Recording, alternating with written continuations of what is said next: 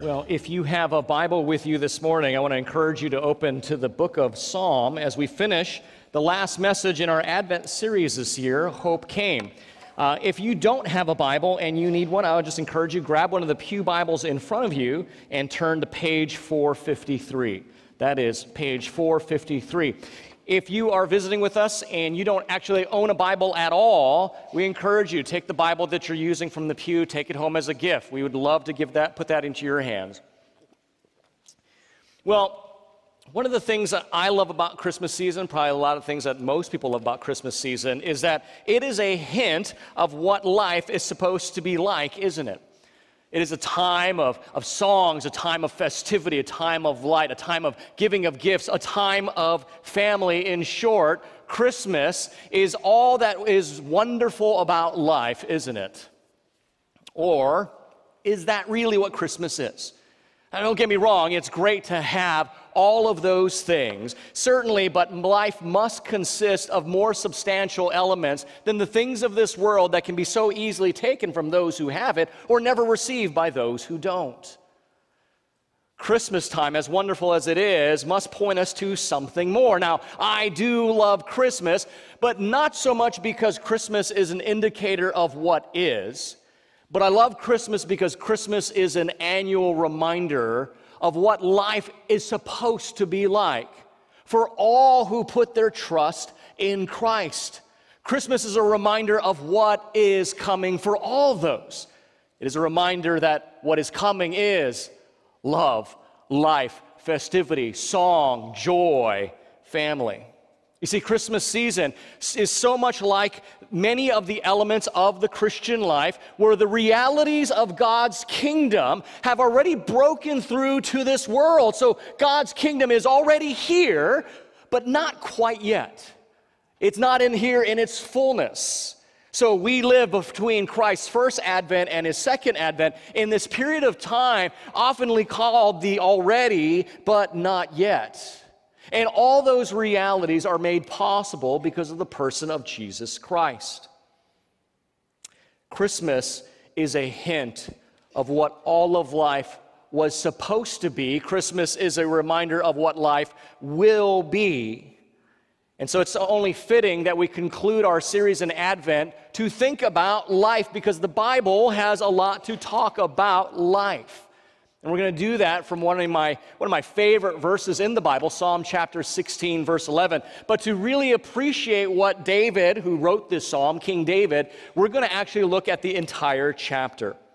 So if you will, by now, you should be at Psalm 16. Will you stand as we read together God's word, Psalm 16, these 11 verses?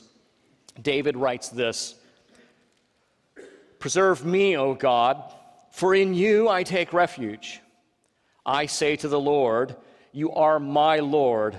I have no good apart from you. As for the saints in the land, they are the excellent ones, in whom is all my delight. The sorrows of those who run after another god shall multiply. Their drink offerings of blood I will not pour out, or take their names on my lips." Verse 5, "The Lord is my chosen portion and my cup. You hold my lot. The lines have fallen for me in pleasant places. Indeed, I have a beautiful inheritance. I bless the Lord who gives me counsel. In the night also my heart is instructed. I've set the Lord always before me. Because he is at my right hand, I shall not be shaken. Therefore, my heart is glad, and my whole being rejoices. My flesh also dwells secure. For you will not abandon my soul to Sheol, or let your Holy One see corruption." And here's our verse: "You make known to me the path of life. In your presence there is fullness of joy. At your right hand are pleasures forevermore." And this is the word of the Lord. You may be seated. So from these 11 short verses, Israel's greatest king, King David, helps us understand life. Now, it may not seem readily apparent that life is the subject matter of this chapter in Psalm, but when you look at verse 1, he cries out, "Preserve me," which is to say, guard my life, protect my life. And in verse 11, he concludes the chapter by revealing and reveling in the fact that God has shown to him the path of life. So these 11 verses are all about life. Verse 1 is the plea for life. Verses 2 and 8 is the proof of life. And verses 9 through 11 is a celebration of the possession of life. So this entire chapter is about having life. So we're going to look at them one at a time. Number 1, verse 1, David's plea for life. Now here, King David cries out, as he has done many times on many occasions, for God to keep his life. Now keep in mind, this isn't David the shepherd boy. This isn't David, Jesse's youngest kid. This is King David. King David, who at his time ruled one of the most powerful and successful dynasties of the entire Iron Age. Now, why do I draw attention to this fact? 2 reasons. First reason is, for the same reason, let me think of an illustration, the same reason when you are going to a new restaurant or about to hire a new mechanic, what is it that we do in our culture and society today? We check out Yelp. Right? We are going to look at Yelp because a personal recommendation is worth anything more than a promotional ad any day, because there's a human touch to it. It humanizes. It makes you realize that this thing can be trusted.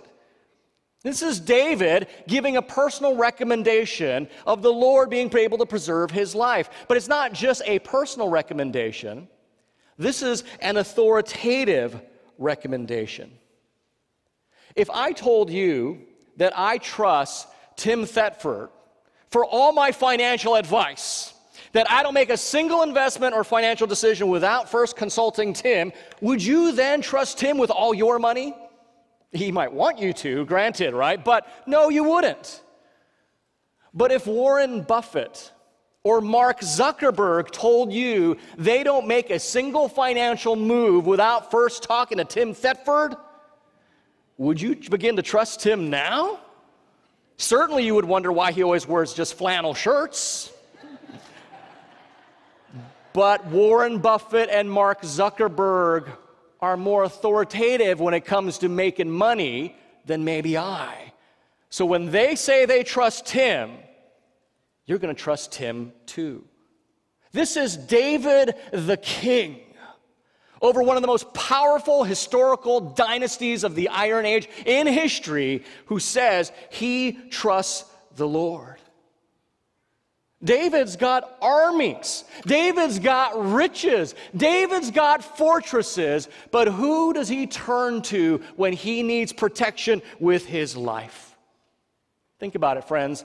When the one man whom everyone else in the nation looks to for safety, for protection, for their life, when that man looks to the Lord, the smart money says we ought to be doing the same as well. And so as we start this chapter, the first question Psalm 16 confronts us with is, who do we look to preserve our lives? Who do we look to give our lives sense and meaning? Who do we look to preserve us, to protect us, to provide for us? Friends, everyone is looking to someone or something. Who are you looking to preserve and protect your life? Who are you looking to fight your battles? Who are you looking to be your riches? Who are you looking to be your safe haven? Everyone is looking to someone or something in our world to find that life. And here we have one of the most powerful men in all history saying, I look to the Lord who gives me life. Let's move on. But looking to God for life will not work unless you define life the same way that God himself defines life. In other words, the Greek philosopher Socrates was right that the beginning of wisdom is the definition of terms. If you don't understand life, it might be looking you in the face and you'll never see it.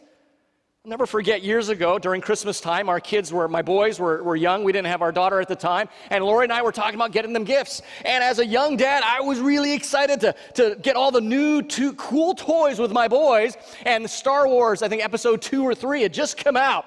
And so there was these cool, I don't know what they were called, the starfighters that Ben Obi-Wan Kenobi and Anakin flew around in. So I bought a couple of those, and then I got lightsabers for my boys, except I got aqua noodles and cut them in half so we could really beat each other and not get hurt. So I was really excited about these cool gifts.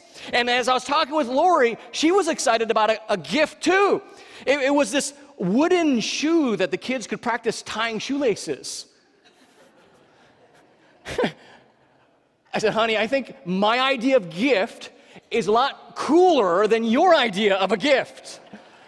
The point is, we had completely different definitions of what a gift actually is.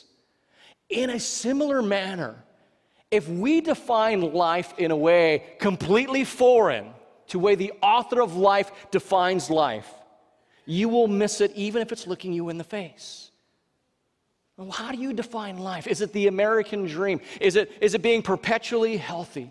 Is it having all the money you need? Is it having all the prestige and respect or popularity? Is that what life is to you? Because if it is, you will not understand what life is according to what the author of life says. That's why these next 7 verses are so important. They are so critical because in these 7 verses, in 3 broad sweeps, this ancient book from this king, inspired by God, says, let me tell you what life actually consists of. And what David writes down in these 7 verses from verses 2 through 8, he talks about life being found in the one who delights in the Lord, the one who delights in the Lord's people and plan, and the one who delights in the Lord's truth. Now, because we're dealing with the book of Psalms, Psalms is a book of poetry, so it works differently than, say, the Gospels or the Epistles if we were working through them. So you'll notice that my points skip over because we're dealing with poetry. And notice how they go 2-5, 3-6, 4-7, because the way the poetry works in Hebrew is not meter and rhyme or like we would do in contemporary poetry. They do it on progression of thought. So 2, 3, and 4 lays out one idea, and 5, 6, 7 kind of sums up the idea. So we're going to jump around a little bit. And we don't have time to pour too much into each point, but it's so significant that when it's talking about life, David, under the inspiration of God, talks about the 3 areas that makes life life. And if you're honest, you look at that and go, wow, that's not how I would define life, but that's okay. We often don't know what we're doing. God does. Let's look at them one at a time. The one who has life is to delight in the Lord, verses 2 and 5. Now, why does David delight in the Lord? Verse 2, he says it, because you are good. He is good. David puts it in the negative by saying, I have no good apart from you. God is the objective standard of good, and because God is good, in verse 5, David says, so I have chosen you as my portion and my cup. Now, just so you understand the broader context of this whole chapter, and we'll see it particularly in verses 6 and later on, David is thinking back about how God has dealt with all of Israel, particularly how they were brought into the promised land, and the promised land was given to the 12 tribes of Israel. So you're going to hear a lot of this kind of language just now. My portion, my inheritance, the lines before me, because they viewed everything, the goodness of God in the land they were given. That's the broader context, but the principle of life is still here. So he says, look, God is the absolute good, and because he's good, I have chosen to make you my portion and my cup. Friends, the first element of life is responding positively to the objective reality of God's character or revelation. Okay, let me unpack that, because that's pretty meaty. The first reality of actually having life is responding positively to the objective reality of God's character and revelation of himself. This is how life is, by the way. There's always an objective reality, and we respond to it subjectively. So the reality, the objective reality of Christmas, how are you responding to it? This objective reality called the Christmas season. How are you subjectively responding? Are you happy because of the season? Are you mad because of the materialism? Are you sentimental because of the tradition? Are you worshiping because this is a part of God's plan of redemption?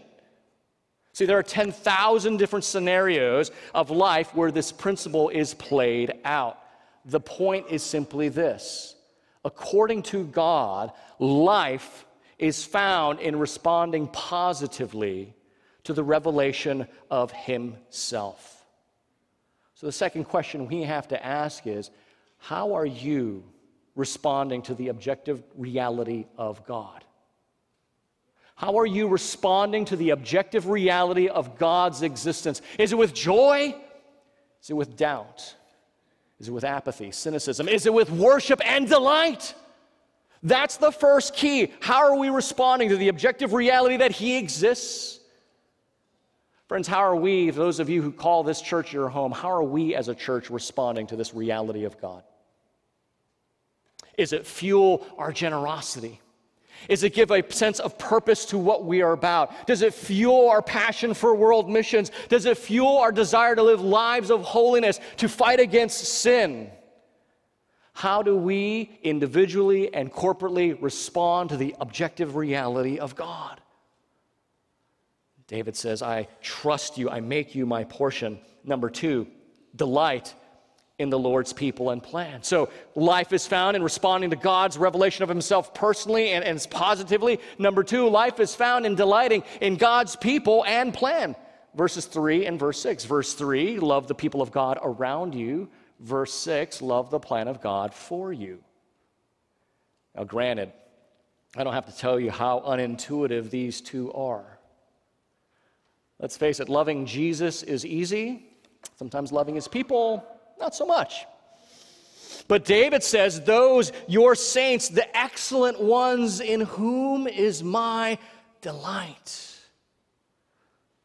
Loving people and trusting God for all the circumstances of our lives probably are some of the hardest things God asks us to do, especially if your circumstances are tough. Look at David, verse 6. He says, the lines have fallen in pleasant places. So, hey, my inheritance in the land of Israel has been beautiful. But what about if you were the guy that got stuck with the desert? Right? Maybe you got the flourishing land by the beachfront property, but what if you were the one that got the Dead Sea? But because God is good, we can trust Him. And it doesn't matter so much where the lines of your life have fallen as much as it matters how you respond to the Lord who laid them down. So the first reality of life is delighting in the Lord Himself. The second is delighting in His people and His plan, no matter how difficult or joyous that might be. And the third is delighting in the Lord's truth, verses 4 through 7. Now, how do we do that?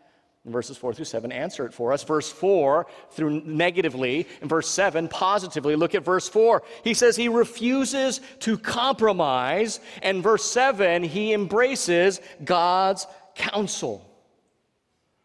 Now, in a pluralistic society like our own, compromise is usually a very good thing.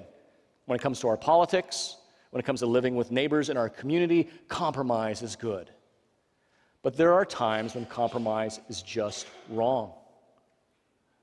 That compromise can be wrong. And in verse 4, King David reminds us of this fact. He won't participate in the practices of those who worship another god. He won't even let the names of those practices or individuals or their gods be found upon his lips.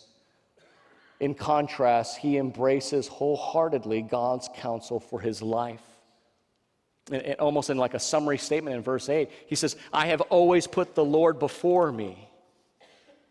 Now, I know we're going at a quick clip here, but I want to get us to the end of this psalm. There's so much more that can be said, but that's enough for now. The obvious reality is that so much of life is not defined by the way we think of it or by the values we put on it, but it matters what God thinks of it and the value He puts on it. Notice verse 9, the first word of verse 9. As David reflects on all these realities, he concludes by saying, therefore, my heart is glad, and my whole being rejoices. My flesh also dwells secure. What he's saying is that I have total peace. And then we have this amazing verse in verse 11. You make known to me the path of life. In your presence there is fullness of joy. At your right hand are pleasures forevermore. Here's a problem, though, with all this. As great as this psalm is, here is a problem.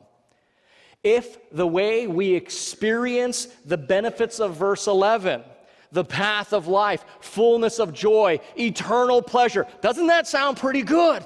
Yes. But if the way we experience those benefits are in verse 11 is by being the kind of person who always delights in the Lord, His people, His plan, and His truth, which is what verses 2 through 8 made clear, then we have a real problem. So what I'm saying is, if verse 11, we like that, if the way we get that is that if we consistently obey verses 2 through 8, and if we do one, we get the other, we have a problem. Number one, we have a problem because that is not the message of Christianity. I know a lot of people think that's the message of Christianity, that you do these good things and you get these rewards, and that's what it's about. But that is not the message of Christianity. As a matter of fact, the message of Christianity is you can't do these things, which is why Jesus did them. Secondly, if that were the message of Christianity, and to get the benefits of verse 11, we have to do verses 2 through 8, I won't get any of them, and neither will you. Merry Christmas, right? But that's the reality, isn't it? If we're being honest with ourselves, we don't delight in the Lord as life itself. We do not delight in His people or His plans for us. If anything, we complain about them and grumble about our situation, and we don't delight and embrace His truth nearly enough. So if getting the benefits of verse 11 was contingent on the obedience of verses 2 through 8, I will not get any of them, neither will any of you, because you're probably just like me. Bummer. We have a problem. See, St. Augustine, the early church theologian and philosopher, said, the human heart is full, chocked full of disordered loves. I mean, we love our Christmas gifts more than the forgiveness of sin. We love our plans for Christmas more than the plan of salvation. We love the season of Christmas more than the reason for the season, even if you have one of those signs in your yard. Our loves are all out of whack. And so if being blessed by verse 11 means we have to obey verses 2 through 8, we have a problem. So the question you should be asking yourself is, so what's the point of a psalm that talks about life in God and life with God if it's impossible to have this life from God? That's our third and final point, verses 9 through 11. And David helps us out right as he writes, because as David is writing this psalm, we must know, if you know anything about the life of David, that he was going beyond even his own personal experience in chapter 16. After all, if you were with us in our study of 1 Samuel, if you know anything about the Old Testament, like 1 and 2 Samuel or the Kings, you know very well that David did not always set the Lord before him, and that David was not always unshaken because of his great faith. As a matter of fact, there are many instances where David did the opposite of that. And so David, as well as his original readers and hearers, would have read Psalm 16 realizing that this is an unrealized ideal. This all sounds great, but it can't be real. But David, like he, the God who came to be by his side, as he so proclaims in verse 8, I have set the Lord always before me, because he is at my right hand. The God who came to be at David's right hand comes to be with us as well. The name, the song we sang, O Emmanuel, his name means God with us. It's that great carol, O come, Emmanuel, and ransom captive Israel, that mourns in lonely exile here until the Son of God appear. David knew that even what he wrote here in Psalm 16, he could not always live up to. It has to be someone else that makes this a reality. So much so, this is why in Acts chapter 2, for you note takers, Acts chapter 2 and Acts chapter 13, both Peter and Paul link this very psalm to the resurrected Christ, showing that Jesus is the fulfillment of it. Look back at verse 10 of Psalm 16. When David writes, "For you will not abandon my soul to Sheol or let your Holy One see corruption." What in the world? What is he talking about? David clearly died and was left in his tomb. But there is one that died but was not left to Sheol. There was one that died and never saw corruption. And that was the resurrection of the Lord Jesus Christ. Friends, when you fail to respond to the Lord or fail to delight in Him or His people or His plan or compromise His truth and word and deed, we can rest secure in the fact and the knowledge that Christ never did any of those things. That He always delighted Himself in the things of God. He always delighted Himself in the people of God and the plan of God. He always delighted in the truth of God's word. The Bible teaches us that Jesus Himself said, "I am the way, the truth, and I am the life. I'm the path to life." The Bible says, Jesus speaking to His people, you and I, says, "You trust in me, my joy will be in you, and it will be complete." The Bible teaches that Jesus says, "I will never leave you or forsake you." These are all the promises we read about in verse 11 of Psalm 16. Then how does Jesus make all that possible? Well, if you know anything about the story of Christ, although Jesus Himself is the path to life, Jesus tasted death on a cross. Although Jesus is the fullness of joy that He gives to all of humanity, He had to become the man of sorrows. And Jesus can promise that God's presence will be never taken from you because God's presence was taken from Him on the cross. And He cried out, my God, why have you forsaken me?" It's because so that God would never have to forsake you. Jesus was forsaken so you would never have to be. Jesus became the man of sorrows so our joy in Him could be complete. Jesus, the path of life, tasted death so He could make that path clear because death couldn't hold Him. As the psalmist said, He could not be confined to Sheol and He could never see corruption. He did it for us. Every one of us. That's what Christmas is about, right?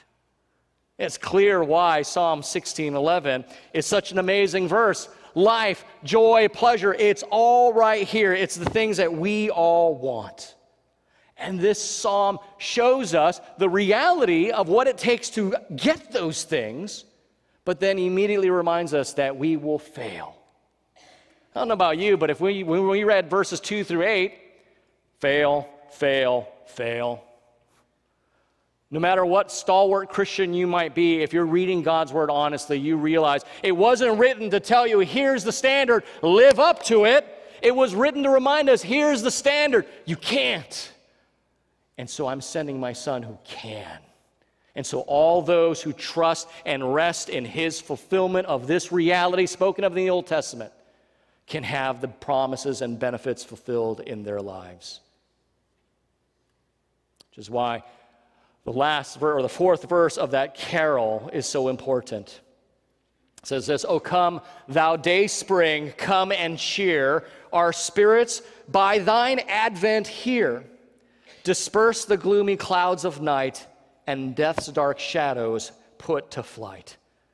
This is truly why we can say it is a Merry Christmas today, because Emmanuel, God with us, came to guarantee our life, our joy, our pleasures forevermore.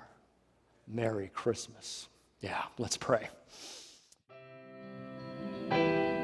Thanks for listening to this message from Christ Community Church of Laguna Hills. For more information and resources from Christ Community, visit us at www.ccclh.org.